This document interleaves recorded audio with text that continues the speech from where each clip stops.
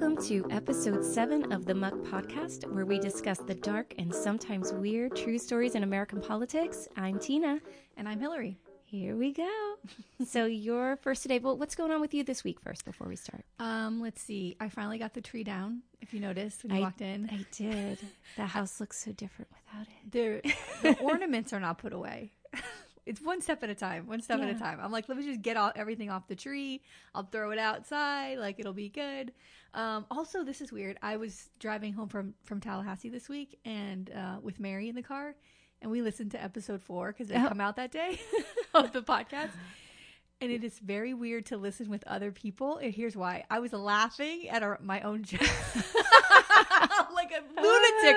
And every time I'd start to snicker, I'm like, stop laughing. You look ridiculous. But I thought we were pretty funny. Well, I think that was a really good episode. Yeah. And I still find it weird listening to myself. Yes. And I do it after we record just to, do a run through, make sure everything sounds good. Yeah. But it's still a little odd. And I haven't been able to listen with anyone near me because it makes me feel weird. It's very awkward. It's very awkward. But, and Mary was laughing a lot. So that made me, I was like, okay, she's hearing where the jokes are and she's getting it. But it's still very strange. Oh, that's so funny. Yeah, that was fun. How about you? I've just been recovering from a nasty flu. My son and I got the strain A, the strain that, of course, the flu shot that we all took did not protect us from. So it was pretty rough.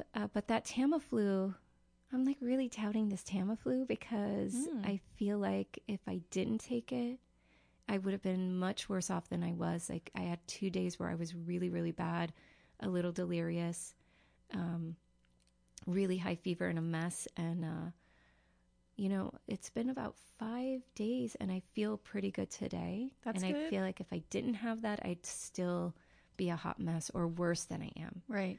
But I don't know if it's just me kind of believing the hype about the Tamiflu, like whatever, psyching if myself it works. out. Yeah. So, but if I sound a little under the weather or a little more hoarse, it's just because of that darn flu. Well, I'm glad you're feeling better. Yeah, so it's your turn to go first. Yay! Okay, so today I'm going to talk about Michigan State Reps Todd Courser and Cindy Gamrat. Oh. Okay, so let's go all the way back to 2008. Remember that fantastic year, 2008? I do, actually. I had a wonderful president. Everything was cool. Everybody was chill. It was a really... I don't even like to think about it. It was a very good year. That song. Yes. Oh my God. Okay. Yeah, we'll change the lyrics to fit the times. Yes. So right before the presidential election in November of 2008, the real estate bubble burst. Remember this? Yes. And what started was what they called the Great Recession. So this was due to overinflated real estate market and mortgages, and a lot of folks that they just couldn't pay their mortgages anymore. So, and banks were on the brink of collapsing, and the car industry, the car manufacturer, everything was just falling apart because of this.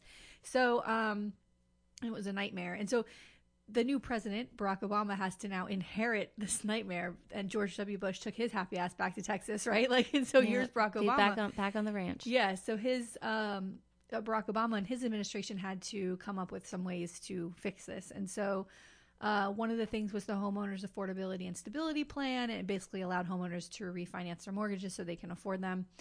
It was like a $75 billion program, and $200 billion extra was going to fund Fannie Mae and Freddie Mac, who a lot of people had their mortgages. Okay. So conservatives saw this as a government handout, right? They didn't like that the government was helping the banks and helping corporations recover. And so starting in 2009, a new wing of the Republican Party was born called the Tea Party. Everybody remember the Tea Party? I do. They made a presence on that corner. Yes, on Oakland Park Boulevard and Federal Highway in Fort Lauderdale. Yeah, with their big ass flags and honey, honk if you hate taxes or something like that. like who likes taxes? All right. Yeah, so, P.S. taxes. There's a reason why there are roads. Schools. And other things that make a society function. They have to get money from somewhere. Yeah. So they took their name, of course, from the Boston Tea Party when American colonists threw tea from England into the Boston Harbor because they were protesting paying these high taxes that England was charging them. I mean, never mind that you're colonizing land that you didn't belong to, but okay, let's not get petty. The Tea Party grew very quickly, and they had tons of protests all across the country. Fox News media anchor Glenn, the world is ending Beck, he globbed onto this movement, and he cheered them on every night. It was a big, huge, I want to say a craze, but all right, we can call it a movement if you want to, right? So, it wasn't. I mean, it totally was part of it. It was in all pockets of the country. Yes. So, as their numbers grew, and so did their plans. So they were against growing the federal debt and reducing the size and the scope of the American government. And as the midterm and general elections started approaching in 2010 and 2012, these folks started running for office, right? And in 2012, Republicans swept the U.S. House into control, and a lot of these new members were part of the Tea Party movement. Right. Former Speaker. Yes. Of the House. The Republicans already in office were thrilled, but what they didn't know is that the Tea Party folks weren't about to go along with the program. They started their own caucus, and they voted against Republicans for anything that was going to grow the government even an inch. And the Speaker of the House at the time, John Boehner, was having a hell of a time. Like, he was there thinking... yes, we have power in the House. I've got the majority, and now we've got these nerds like digging their heels in. Like, we're not voting for shit. Like, we're not giving you an inch. They were really, really diehard folks. They were not nothing. They would give them nothing, and that's when he was crying all the time. Remember? Yeah, with his really orange like tan, and he just I just remember the tears. He's constantly crying. Yeah. So they also started running for state seats in local municipalities around the country. And two of those people were Todd Courser and Cindy Garment, who we're going to talk about today. So a little bit about Todd Courser. Before winning his 2014 election to be a Michigan State House rep for the 82nd District, Todd Courser had his own law firm. He was married. He has 4 children. And before he won that seat, he had run for three different offices, and he was never successful until he ran as a Tea Party candidate. It was like part of that wave, Cindy Garment, again, she's married. She has children. She moved to Michigan in 2010, and she became an organizer for the Tea Party movement, like as soon as she got there. She founded the Plainwell Patriots Tea Party in 2011, and she founded the Michigan for Conservative Senate, which was an organization that had pockets like all throughout, or like groups all throughout Michigan. They would hold forums for conservative candidates, and they were a pretty big deal in getting out the word, but especially for Tea Party candidates. Okay. So she organized more than 50 Tea Party groups. She organized forums, like I said, forums and panels. Yeah, it's a lot. She ran for the Michigan House of Reps District 80 in 2014 and won. So they both won in the same year, and were going to Lansing, Michigan, the capital, to serve as representatives in the Michigan House. So when they got there, Todd and Cindy were the only 2 Tea Party members, from Tea Party Republicans, that were elected. And just like their counterparts in the U.S. Congress, they were digging in their heels when it came to voting for anything that grew the government in Michigan or the debt in Michigan, right? Okay. So this made the 2 of them outsiders in the House, the Michigan House, and in their party, and of course pushed them closer together, right? Yeah. And then they did this really weird thing. Oh, hold on a second. I want to show you pictures of them. So here's their pictures after they were elected. Okay. Oh. Okay. What is pretty much what you'd expect. Yes. That crazy-eyed white lady. Yes. Right? Yes. And she has more of a grimace than a grin in her picture. But it's that really weird Michelle Bachmann eyes kind of thing. Yeah. And he almost looks like he's talking. Is he about to say something? Like, why is his mouth open? I don't know what's going on with this picture. He looks like he's about to yell at someone. Yeah. So there's a picture of them. And then here's a picture of them, like just being friendly on the House floor. Working together. Yeah. They look a little close. And of course pictures like this became very, fodder to, over event later on. But like people are going to be like, oh, look how talking cuddly. About them. Look how close together they are. Yes. So ridiculous. So, but people are going to talk. Of course, always. So then they did this very odd thing because they were becoming close and they're working on things together, and they kind of, again, they felt like outsiders. They combined their offices. So not just their office space, but their staff. Like they each had their own chief of staff, but they got a bigger office and put their, and the staff, of course, was not happy with this. Like, you don't want to work with other people. You're working for one candidate. Yeah. Like, this was or one elected official. It was a very weird thing to do. And from the outside, it looked odd too. That sounds odd. And did they sort of do everything together, draft bills? Like, were they sort of a package deal? I don't know, but I'd how imagine, they put forth. I'd imagine that that's probably the case. Yeah. You know, it sounds like they were moving towards something like that. Like they're making themselves this force. Yes, to be reckoned even with. Just combining your offices is just more time together. Yeah, it's very weird. So, how did the spouses feel about that? Ooh, I'm just being gossipy. So soon, rumors were swirling about these two, and there were overnights at the local Lansing Radisson. Like, there were things happening, and of course, the two of them denied it. And then in August of 2015, a blog called West Michigan Politics posted some photos they received anonymously. Your favorite thing ever. My favorite thing ever. There's a lot of anonymous. You're gonna love all the anonymous. I love this. Wait. Yeah. So wait, you have to tell me it all. So someone just sent this a news. It's a political blog. Okay, so they were like, "Hey, check out your inbox. There's some pictures you'll like." Yes. And then it's pictures of these two. Yes. Oh. So one of the photos had two SUVs parked side by side in a parking lot, and which you could see the license plates. Like, you could, if you needed to figure out who the cars were, but the person who sent these emails, like, gave them all this information. And then the other photo, I'm going to show it to you. It looks like the photographer is standing above, like in a parking garage above where the cars are, so you can look down and see inside through the windshield. Who is this photographer stalking these two? So in the photo, I know this is weird, and it's kind of hard to see because of the glass, but this is her sitting in the passenger seat, and this is Todd Courser. He's in the driver's seat, and she's got her feet up in his lap, and he's giving her a foot massage. It's kind of hard to see, but that's what the picture is showing. That's one of the pictures that was sent to the blog. Uh-oh. Yeah. I mean, it's hard to tell who it is, but I guess if they had all of the other photos, that would confirm it was their vehicles. Yes. I also like that they were having some McDonald's. Yes. They had some fast food. That fry box made me hungry. Yeah.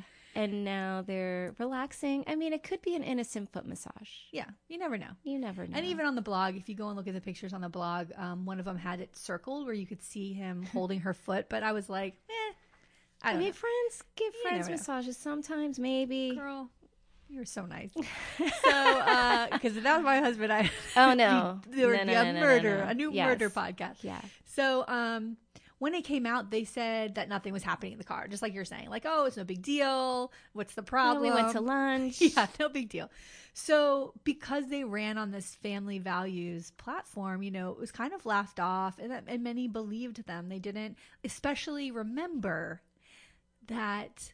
I remember feeling like when Barack Obama was elected, there was this before, like, it happened during the Clinton administration. It was more like us versus them. It became a very like Republicans versus Democrats in a way that was so vile and horrible. And so it just got worse and worse and worse.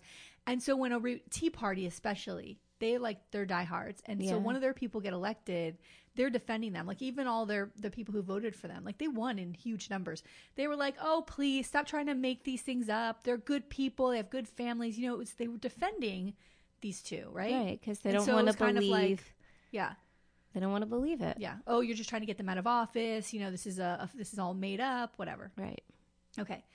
So then Todd and Cindy both started getting threatening text messages from the same person. Uh-oh. Okay. They didn't know who it was. Again, it's anonymous. And, but this person was telling them that they needed to both resign or he was going to expose their affair. Okay. Oh.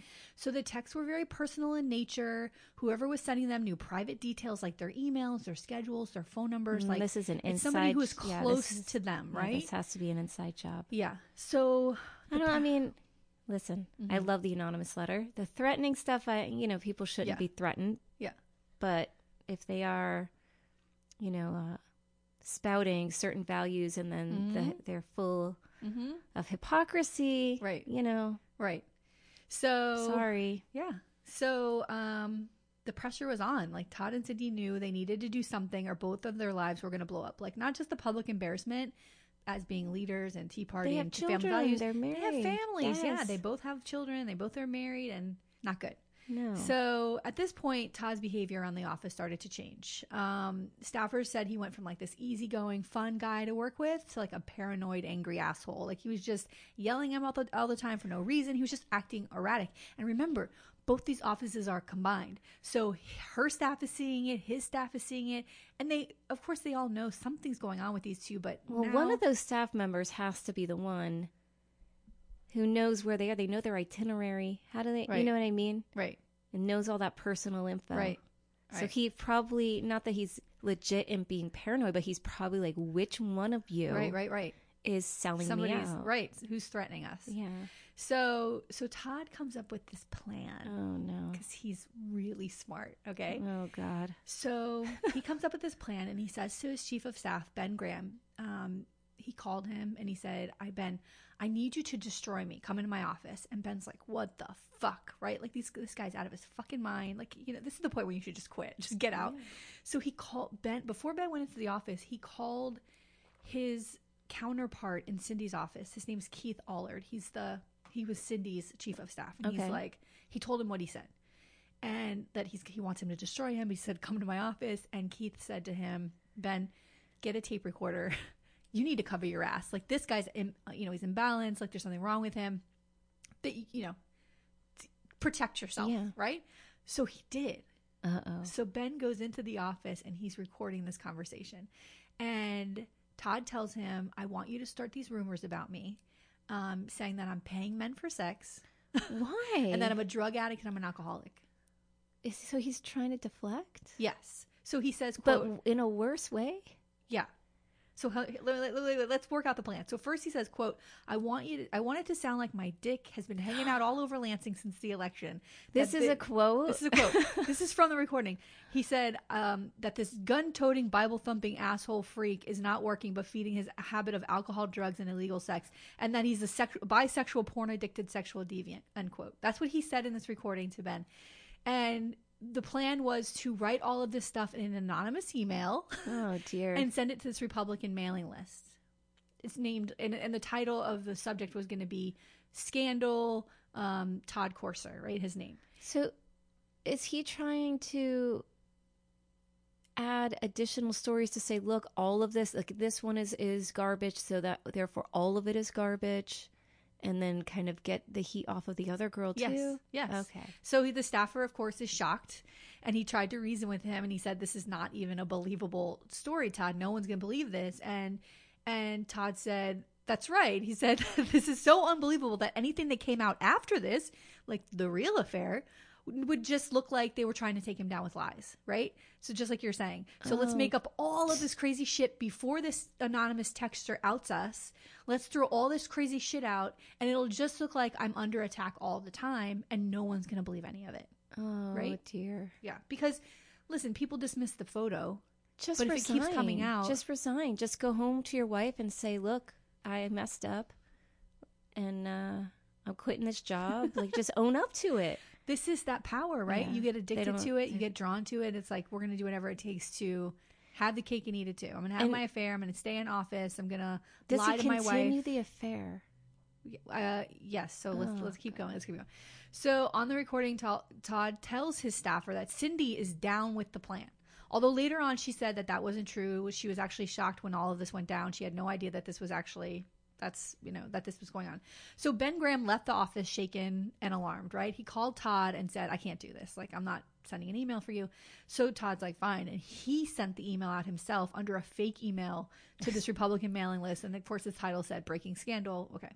So the email gets little notice, and it was mostly dismissed by Republicans, just like he wanted, right? And then after that, also the mysterious texter never followed through with any of these threats. So even after all that was done, the texting stopped, nothing happened. So they're in the clear, right?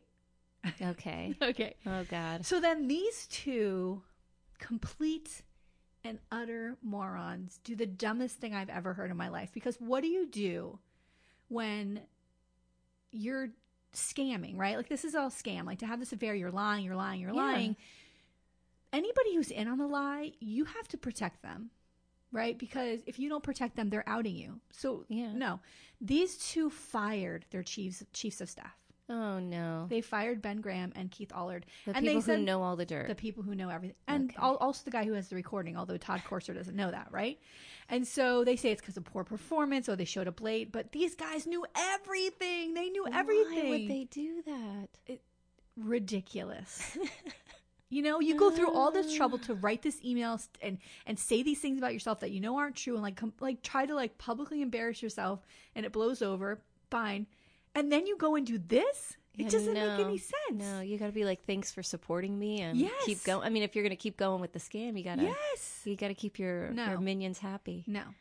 So these guys do what every person would go do. They went right to the press, right? Oh. And so they called this reporter for the the Detroit Press. Oh gosh, hold on a second. Okay.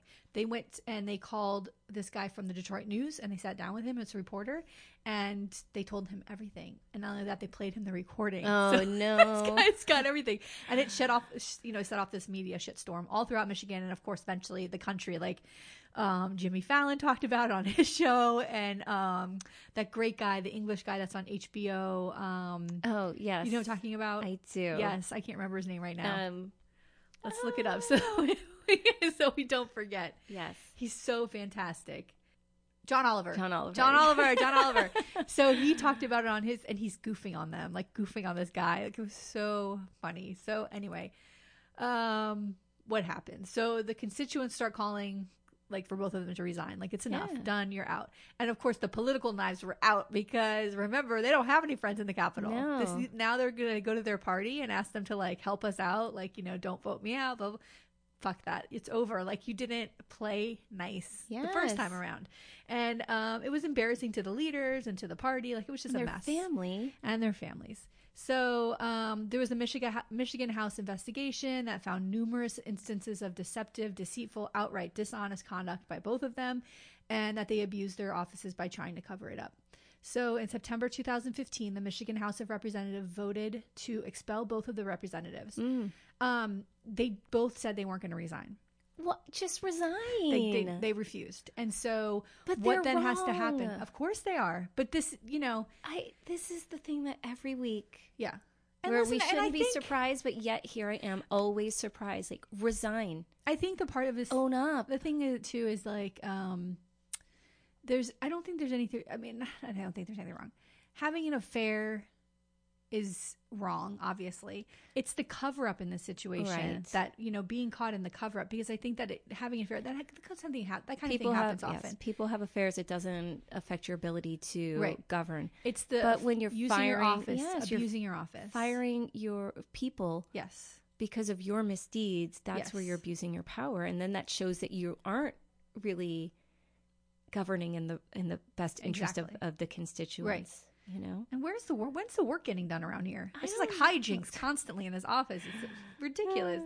So what ends up happening is they have to have a very long, drawn out expulsion hearing in the Michigan House, and it was started at like 7:00 at night, and they have both sides go on and start talking about each of them. First, it started with him, and his hearing was first, and he gets to get up and defend himself. He's like, "Oh, I'm please asking that you not do this." Da, da, da.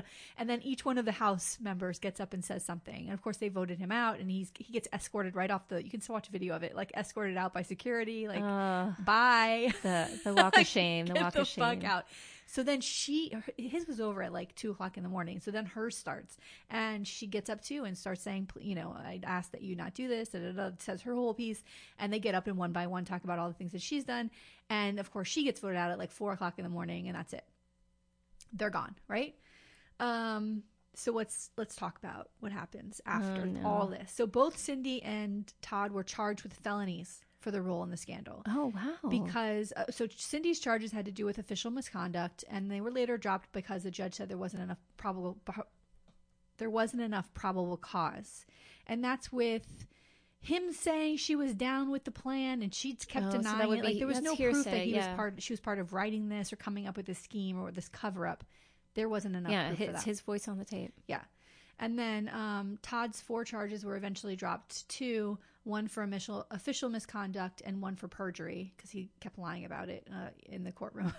And then on September 16th, 2019, Todd was sentenced to 12 months probation. He also had to pay $1,125 in fines, court costs, and fees. And then to avoid spending 45 days in jail, he had to do 90 hours of community service. So their marriages. So Cindy's husband stood by her side during a press conference where she cried and talked about her family. You know, the whole thing that happens when somebody's caught like this. Her husband also forgave her, but they did eventually divorce in August 2016. I mean, I would imagine that would be... Yeah. It's bad enough, I think, on a marriage, hard enough on a marriage to have to deal with that... Infidelity. And broken trust and trying to work through that. But to have it public, I know, to have it in the papers, to have everybody know about it, it's hard. That's a lot of weight. Yeah. Todd's wife said they were working on their marriage, and she is working on forgiving him. They're still together today. And then, of course, they wouldn't just go away. So both of them decided to run again for their old seats. Oh no! And they at both, the same time? Yes. No. And they both lost. I mean, you know, by huge numbers. Like she got like 2% of the vote. I think he got like 4% of the vote. It was like not even. And I don't know what. And this was like, I just don't even understand what's the point at that. You know, at that moment. Why not even if let's say you're about the party and you're about your ideals and your values, like find somebody who represents those things and give money to their campaign, volunteer with them if they'll take you, like do what you can to help do that other person. Things in the community for the causes that you but why is it support. you? Why are you so good? Why are you so important? Look at what you've just done. Like why would you think that you have value to add to anything? Gosh, this is disgrace. You were disgraced. Yes, you were expelled, and now you're going to go before them again. Like, here I am. No, I know. Well, I also wonder because again, we've had this. I swear to God, every single episode we're saying this. Like, why would they do this? I also think that maybe they're surrounded by people who are like, "Oh, but you were so good, but you did such a great job, and you're perfect." Where is the spouse going? Are you nuts? I know. Sorry, no. Right. Not good. So finally, let's talk about that mysterious texter. Oh, I want to know who it is. Did they find out who it is? He's no longer anonymous. What? This, to me, is like the greatest twist of all time. Like, I am dying. This is the whole time. I can't wait. When I've been doing this story this week, I was like, Tina is going to shit when I tell this part because it's so fucking good. Okay. So after he's thrown out and expelled, he's like, Todd Corser is like, I need to know. Because it all started with these texts. Let's be honest, messages. You know? Like, you have to resign, you have to write. And he's like, oh, I got to make a plan. Like, this all started because somebody was sending this, right? And he knew it was somebody who knew their private details and their emails, like somebody close to us. And he thought it was somebody who worked in the office. And of course, Ben Graham, who was his chief of staff, and Keith Allard, who was her chief of staff, they denied it was them. So he hired a private investigator who found that it was a burner phone. He found the burner phone was traced back to this name C. Livingood. Now, this is weirdly close to the name of the reporter at the Detroit News who those two staffers went to. It was like one, but it was like one letter off. And of course they went to him, and then he's like, this is nothing. This is not me. Why would I didn't even know anything about this until those guys came to me later. Like, it's not, but it doesn't make sense. His name? Right. So, so they hired another investigator, and this guy found that the burner phone came back to the name T. Corser, which is Todd. And Todd's like, listen, why the fuck would I do that? Like, why would I text myself, text her? Like, so finally he was like, I've had it with these private investigators. I'm going to the police. So he went to the police and he said, I need you to open an investigation and find out who did this, because they were threatening us. They were attempting to blackmail us if they're going to. So the police traced the GPS location from the burner phone to a paper plant in Port Huron, Michigan. Okay? A paper plant? So guess who works there? I have no idea. Is it, oh my God, one of the spouses? Somebody or other. Okay. It's a traveling chemical salesman by the name of Joe Gamrat. What? Cindy's husband. That's my great evil laugh. Can you believe it? Yes. No. So listen to this. Gamrat. No. Yes, Joe Gamrat. He denied these accusations. The prosecutors denied filing charges against Joe because they didn't get enough. But this is what they found. Joe had been following his wife. He knew something was He was up. like stalking her. He was following her all around Lansing. He had followed her to the Radisson and saw her go into a room with Todd Corser. He waited in the parking lot until she came out, and then he called her, right? And he was like, "What's up?" And she's like, "Oh, I can't believe you're calling me. I just woke up from a nap," or something like that. And he was like, "Bitch," like he saw her coming out of that Radisson, right? So he knew she was lying. Oh my God. And it turned out he had been taking pictures of her for months. He was planting recording devices in her car and in her bags. And remember the photo that was sent to the blog? He took that photo? That was Joe Gamrat. That's her husband? He took the photo of her in the car getting the foot rub and sent it to the West Michigan political blog. No. Joe Gamrat the whole time. Oh, so he's mad. So he wasn't trying to work out that marriage? No. And when he was probably just fuming in jealousy. That divorce didn't happen until all of this came out. The police came to her and said, "We found all of this stuff. Like, your husband was the one doing it. Like, everything got traced back to him." And she was like, "Peace, get the fuck out." That was it. Wow. Yeah. Yep. I mean, but he probably had an inkling. Yes. He knew what was going on, and and he probably felt like, "You're such a hypocrite. I'm gonna sell you out." Yep. I mean, what allegiance does he owe her now? I know. I mean, I feel bad for him. I feel bad for him. And look at all the things he tried to do. He was like, "Okay, well, maybe if I send these pictures, she'll resign. get thrown out and she'll be embarrassed." No. Maybe if I send these texts, maybe, it'll be forcing them to resign. No. And then she still runs again. And then the story comes out. He sends out this crazy story, and it all gets laughed off. And he stops texting because he's like, "I don't know what else to do. I don't know what else to do." I mean, maybe you could talk to her. They've been married for a while. Like, maybe you could just say, "Hey, honey, what's up?" Like, you don't have to go through all this trouble. And then he still tried to work out the marriage without being honest about that. I mean, that's kind of creepy too. Yeah, she was creeped out. She was totally creeped out. I mean, that part is scary that she didn't realize. I know. All the time that he's following her, and then the lies that they're telling each other in their little small talk. Ooh. I know. Ooh. I know. It's good. It's good. Good story, right? Yeah, it's very good. All right. I can't wait. I'm waiting. Let's hear it. Okay. So I wanted to just start off with some of my sources. I did a lot of research, and of course there's Wikipedia, but there was one particular reporter at Joe Webb who wrote a ton of articles for Local 12 News, Campbell County, Kentucky, Fox Chattanooga, ABC 6. So I got a lot of my material from him. And also a Scott Wortman who wrote a ton of articles for the Cincinnati Enquirer, and other articles from River City News, UPI.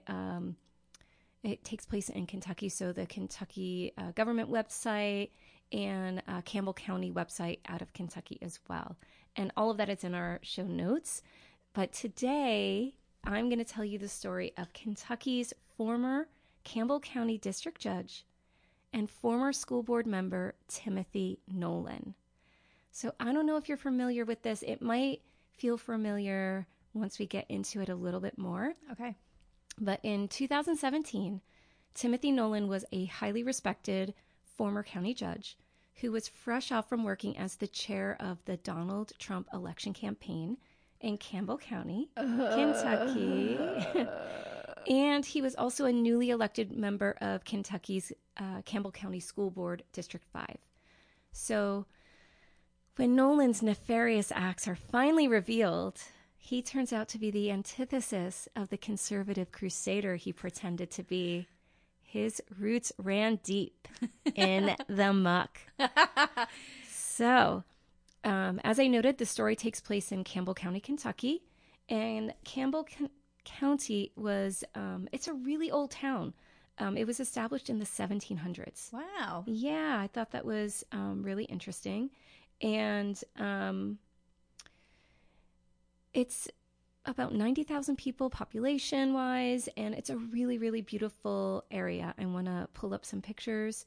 So that's some of the rolling hills. Gorgeous. And everything is really lush and green and just pretty. Yeah. So in February of 2017, Nolan is arrested and charged with 1 count of human trafficking. So allegedly, he engaged a minor in commercial sexual activity. What the fuck? Yeah, basically prostitution. 1 count of unlawful transaction with a minor in the first degree, which is basically just engaging a minor in sexual activity, and 1 count of unlawful transaction with a minor in the third degree. And in this case, he allegedly gave a minor alcohol. Okay, I'm now furious. Now I went from 0 to 60. Well, no, don't. It gets worse. No, please. It gets worse. I cannot. So the crimes happened the previous July and August of 2016. So again, this is a former judge. This is, at the time, he was a current school board member-elect. He was very active in the political community and well-known. So I want to give you a little background on this guy, Timmy. So in the 70s, he worked as a lawyer prior to running for that judge seat. And in the mid-70s, I want to say it was like 1976 to like 78 or so, he worked in Newport as the city attorney. And Newport at the time was considered Sin City. And so they wanted to clean up the reputation of that town. And as the city attorney, he helped draft an ordinance at the time that in 1976 the city commission passed. And that ordinance, I'm going to just read from that, quote, forbade obscenity, sexual misconduct, and indecent exposure in public places. So he was one of these guys that were like, we're going to clean up the town and make things right. And then, decades later, he's charged with these horrendous crimes. So, as I noted earlier, he served as a district county judge from 78 to 1986. And when he won his seat, he made it a point to acknowledge that lawyers didn't want to back him in his campaign for the judgeship. And he said, quote, I couldn't be happier than to have that. I hope lawyers never support me for a judgeship because as a group, they are one of the most despised professions. And this is after he worked as an attorney and worked as a city attorney. Right. And it's also a judge who has to work with attorneys. Right. I just feel like, you're in this position as a judge. You can have some respect for the people in the profession that you're going to be engaging and with. Also, and it shows like that just... And what's there, there's a reason why people don't like you. Right. I mean, and why lawyers aren't supporting you for this. Right. We hear this all the time. Like, we had that election last year. There was tons of judges running, and there were people that were lawyers that we knew that were like, not this person. Yes, this person. This person's not so good. Like, there's a reason because they know your work. They know your attitude. Yes. They know what you're about. Ugh. So or as a skeevy. Right. So as a judge, he was known as a hanging judge. So for people who may not know what that means, back in the day, of course, it meant like a judge that would offer a harsh sentence like hanging. Right. But today it just means like a judge known for his super severe, harsh sentences. And he was proud that he had that reputation. And he liked the fact that people were afraid to come before the bench. And then after his time as judge, he lost a re-election in the late 80s. He returned to law, surprisingly, that profession that he says is so horrible, but there he was. But he was also really vocal in politics in the area. And he would go to the fiscal court meetings and complain about government spending. And similar to the people in your story, when the Tea Party came around, he joined the Tea Party, and he was a very big, active member. Yeah. And supposedly in Campbell County, he was a leader in the Tea Party. However, after these allegations, the Tea Party was like, no, he didn't really have such a great role. He claims that he did. So that's sort of under dispute. Our stories are always linked in some weird way like this. I know. I love it. Bizarre. So, and then as I said, he was the local campaign manager for the Trump campaign in 2016 in that Campbell County area of Kentucky. And there's some dispute there as well. There are people from the Trump campaign who said he was never really a leader. He was self-appointed. There's a lot of people in that campaign that said that about. Right. Other people say he was merely enthusiastic about Trump. But when I looked back and looked at some old newspapers that were talking about his run for school board before any of this stuff came out, it said former Trump campaign chair, Timothy Nolan, running for. So it was known that this is what he was a part of. But whether it was self-appointed or not, again, that's under dispute. And the other thing I found of interest about this guy, just to give you another bit of history about him, is that when he was running for the 2016 school board campaign, sort of like your story where there's that sort of Tea Party group, it doesn't necessarily mean that all the other Republicans align with the values of the Tea Party. Right. Nor does it mean that the Tea Party aligns with the values of the Republican Party.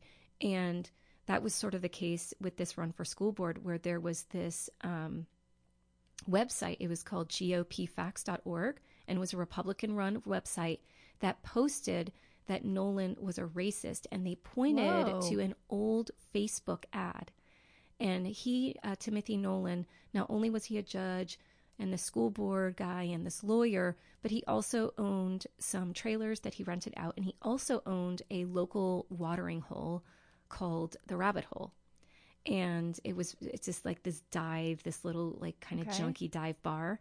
And there was a Facebook ad where supposedly Nolan, dressed in Klan gear, is like, come on down and hang out with the Klan at the Rabbit Hole. That was an ad on Facebook? A Facebook, like a picture, like that he had posted. Holy shit! In what year? This is in 2016. Well, I don't know when that Facebook ad was up. It was sometime prior to this school board, but they found it on Facebook. Holy cow. He claims that it wasn't him. He ends up suing this GOP facts website, saying that they are smearing his name. Well, that's the whole point of the hood. So you don't know who's behind it, who's underneath it. And he claimed that, that he is not a racist, and he lists all of the wonderful things and the work that he's done, really. All his black friends, and you name all his black friends. But he definitely, and he even said that, his wife was sick and dying at the time, and he claimed that all of the stress about these allegations were adding to her stress and give me a break. Adding to her illness, and which I could imagine if she was suffering and was sort of in her last days, it would be stressful. So, how does Nolan get busted? Well, one of his young victims was brave enough to share her story with her school counselor. And that's when investigators got involved. One of his victims? One of his victims. Shit, man. I know. So, allegedly, he was her landlord. She and her family lived in one of those trailers. Remember, I said he owned some trailers? And the story that she told was that he invited her to his place. And I think it was like to go quad riding or to do something. And once there, he offered her money for a massage, and then he coerced her into a sex act. So what's more is not only is she a tenant, but she's also a student in the very school district that he's serving as a school board member of. Right. It's beyond disgusting. And after this allegation comes to light, more women start to come forward. And the county finally realizes what a monster they have on their hands. So in the end, 19 victims come forward. And it's over a 10-year span of time from about 2004 to about 2016. And 7 of them, and I've heard differing accounts, but most of the ones that I've seen say that 7 of them were underage. And most of them were addicted to some form of opiate. Well, listen, he's a fucking monster. He knows who to go after. He's a predator. And I wonder if any of this added to the stress of his wife's stress with her illness. Right, when she... What a prick. No, he's a horrible human being. So he preyed on girls, on women that had addiction issues. And what's even more disgusting is that he trolled women's shelters. He trolled drug treatment centers. He went to drug courts. Oh my God. Because remember, he was this judge, so he could go to sort of all these areas and pick out and target women that he could abuse. And these are people at their most vulnerable, and he takes advantage of it. It's horrific. And so he would offer drugs, and sometimes he would film them using to use it against them later. And use it against them later. And he would threaten them with jail, right? Because he's got this evidence as a means to coerce them into doing what he wanted. And he would also sort of wield his political clout, pointing out his knowledge of judges, other people that he knows, to scare these women into doing what he wanted. So for some victims, this went on for months, and for others, it went on for years. No. Yes. So it's beyond sickening. One victim said that she depended on Nolan as a source of food, transportation, money, and another who suffered from a heroin addiction, in addition to being homeless, had sex with Nolan over 50 times for money. Oh my God. So again, these are vulnerable people, right? And instead of being someone who had a position to be able to help, right, and do something to offer hope for someone, right? Instead, he uses his power to further destroy and harm these people who are already hurting beyond. Humiliate. It's terrible. So in the end, the investigation found that he used force, fraud, and coercion to manipulate his victims. And along with the victims' statements, they gathered video and photo evidence of Nolan with many of the victims. So there was a lot of stuff that they found once they started investigating and looked into him closer, and they sort of had everything that they needed to get him. And at the time, I want to say he was 70 years old when he was arrested. Ugh. It's so gross. So I wanted to read a couple of the victim impact statements from court because I just thought it was really important to understand the level of pain that he inflicted. And this is just some of them. One said, Tim Nolan knew vulnerability when he saw it. Another said, because of my time with him, I don't know that I will ever be the same. Another said, I have no self-confidence or worth. I hate myself and feel dirty for all the things I had to do with him. Tim Nolan, I want to say you ruined my life. You ruined my childhood, teenage years, oh my God, and made me lose hope. I hate you. Oh my God. And another said, I find it hard to sleep some nights because certain images from my past encounters with Tim Nolan continue to haunt me. And this was from a variety of news reports that cited this. And it was so hard to read a lot of these. And the assistant attorney general was really a strong force in this, in making sure that these victims were heard. Right. And he did admit guilt. So it didn't go through sort of a long thank God. trial or anything. But what is the aftermath? So he ends up getting sentenced to 20 years in prison, which I feel like is not nearly enough for what this guy deserves. No, death. I feel like it should be Death like row. 20 years per. Yes. You know? Die in there, you old fuck. Right? Piece of shit. Oh, he's horrible. So he was also ordered to pay $110,000, with $10,000, some reports say up to $60,000, to the Human Trafficking Victims Fund, and the rest, which was about $100,000, more or less, to asset forfeiture. And I'm putting a link in our notes to the Human Trafficking Victims Fund, so that if people want to donate to that cause, that's a good idea. that there's an opportunity to do so. In addition, he had to take classes on sexual offenses. He had to submit his DNA. He had to take an HIV test. He is no longer permitted to view any form of pornography. He's not allowed ever on any social media, and he's not to have any contact, of course, with any of the victims. He had to register as a sex offender. I do have that horrible photo of him. Oh, I'm dying to see this from guy. judge to convict, and that's sort of on the sex offender website, with his sex offender number for the state of Kentucky. And then I do have a photo of him from his time in court, and that was him. Holy shit. If he is released, he will need to be cleared to be around children, and he will have to serve at least 5 years probation. And the Attorney General Bashir noted at this trial that the punishment in this case does not undo the trauma inflicted on the victims, but it brings closure and some justice. So some points of interest in this particular case was that this guy is eligible for parole next year. So he was eligible for parole 4 years in, and next year, 2021, 4 years in?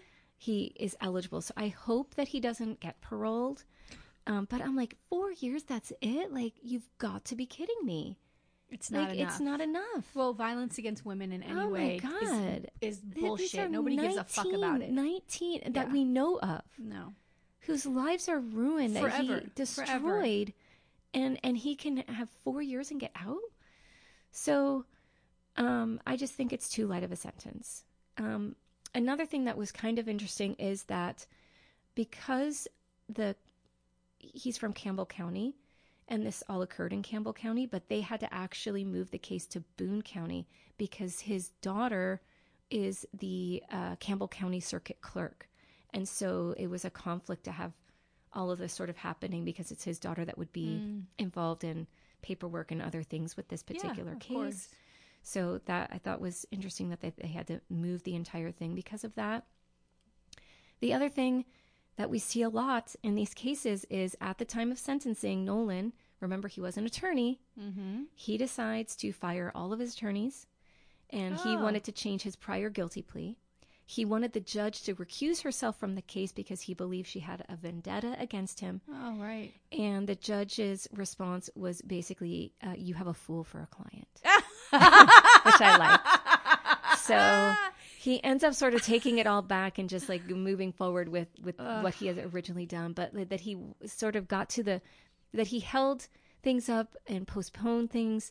And then he does this whole thing of firing everybody to postpone the sentencing. You know, it's all of this. To me, it was like a ploy just to eke out the time as much as he could.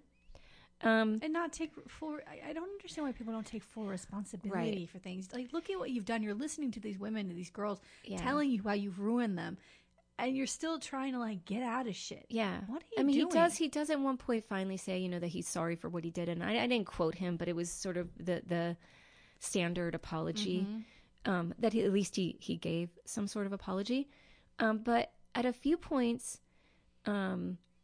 The other issue with him is that he did have a brain tumor.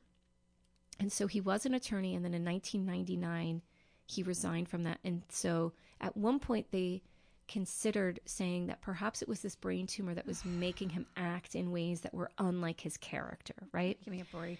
And he later sort of withdraws that. However, when he was indicted, they also included a victim they found from 50 years prior when he was just 18 years old. Yeah. And all I can find on the victim was that she was over the age of 12.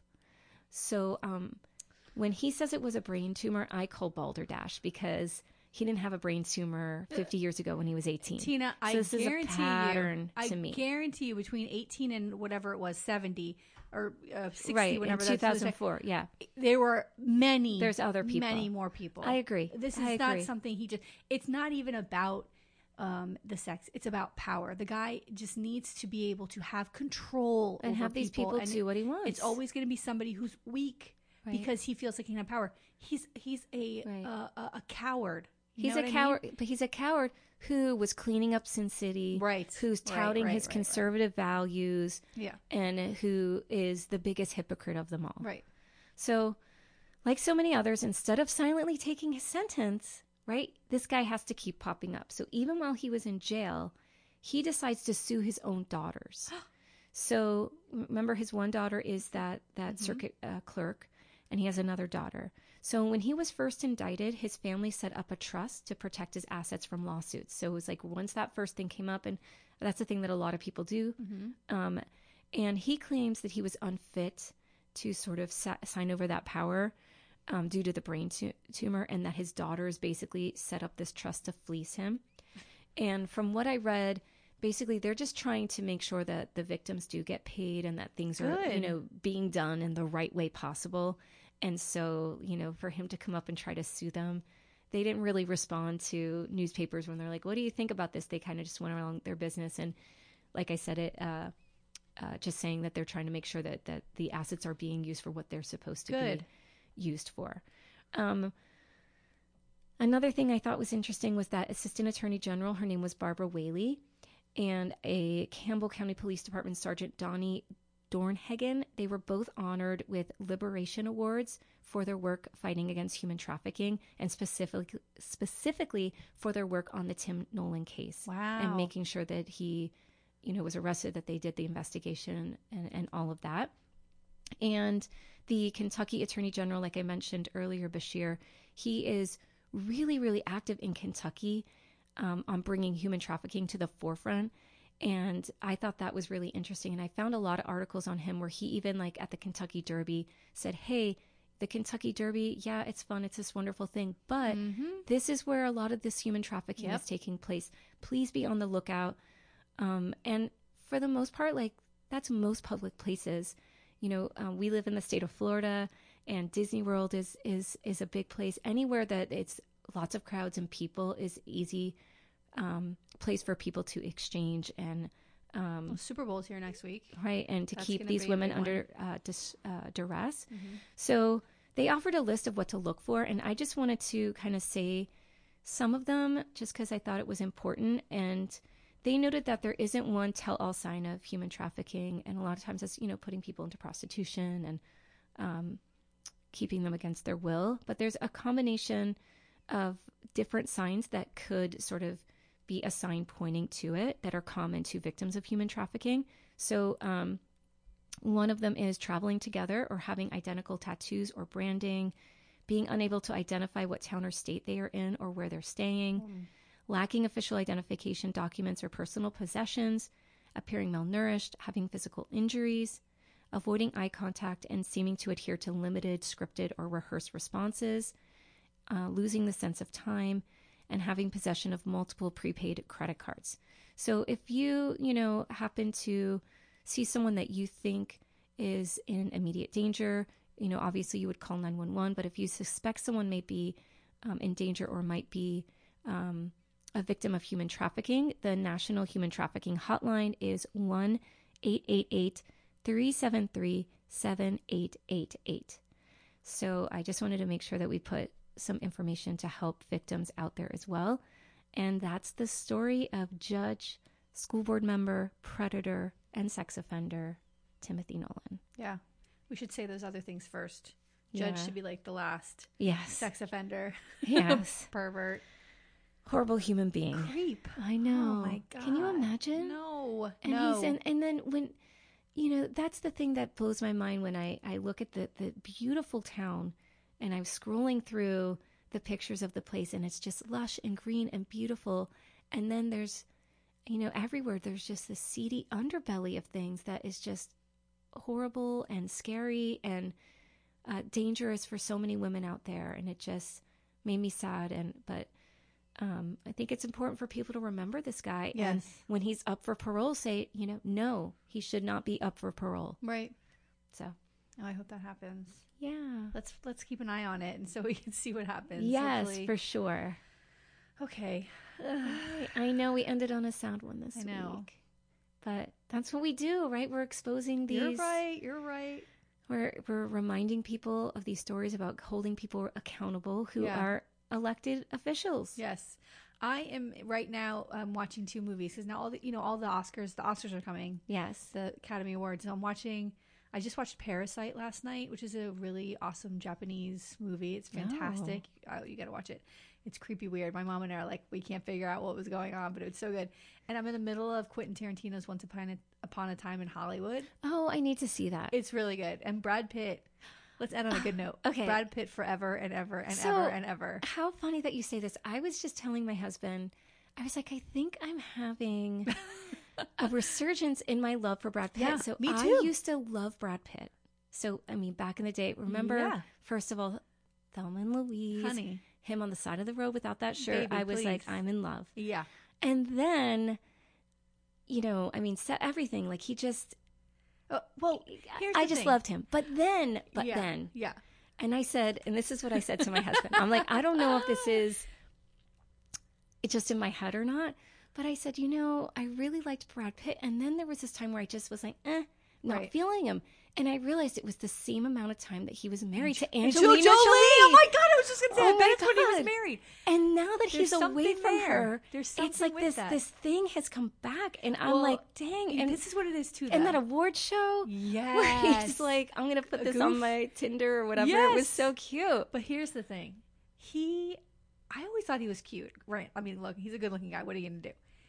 It doesn't look like he's done something to his face. Like maybe he did years ago, but he's aging. Very handsome, rugged. He is. What's that awesome? Oh God, what's his name?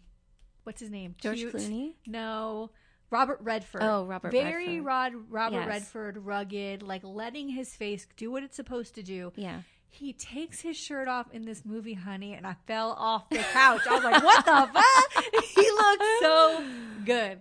And he's like this smooth and suave. He's smoking cigarettes, which I got to have some of that. He's like so cute. He's like this California cool, older, rugged, handsome guy. And I was like, damn, he looks good. I think we need to start the whole thing that Brad Pitt sort of disappeared and now he's back. And it was all because of Angelina Jolie that we can appreciate how amazing he was. Yeah. Sorry, Angelina Jolie. Sorry about it, but he looks good. Yes. And then, of course, now there's all these rumors because he's single and Jennifer Aniston's single. Leave them alone. Please. I don't want anything to do with this. No. Let him be single in my imagination and in real life. Yes. Live it up, Brad Pitt. Enjoy that time. That's a good note to end on, right? Yes. Okay. Well, thank you for joining us again, and thank you for listening and sharing. We had our 500 downloads this week, which was so amazing. Again, I don't know what that means after 4 episodes to have. Of course, we're recording this early, or like a couple weeks early, but to have those downloads is pretty fucking spectacular. So. We're so thankful. And again, share. Yes, let your friends know. Let your friends know what a podcast is. Yes. Some people still are asking me what is a podcast. So let everybody know. It's a way to listen to. It's like a radio show. It's a way to listen to it anytime you want, anywhere you want, your car and on your computer. On your phone. I mean, it's crazy. So, yes, thank you for joining us, and I will see you next week, Tina. Yep. Bye. Bye. If you want to see any photos or take a deeper dive into our stories, please follow the episode notes on our website, themuckpodcast.fireside.fm, and be sure to follow us on Instagram and Facebook at The Muck Podcast. To support the Muck Podcast, please visit our Patreon page. We have 3 levels of support and different goodies for each level: Muckraker, Policy Wonk, or Bleeding Heart. We can't do it without you. Music for the Muck Podcast written and performed by Sean Doherty.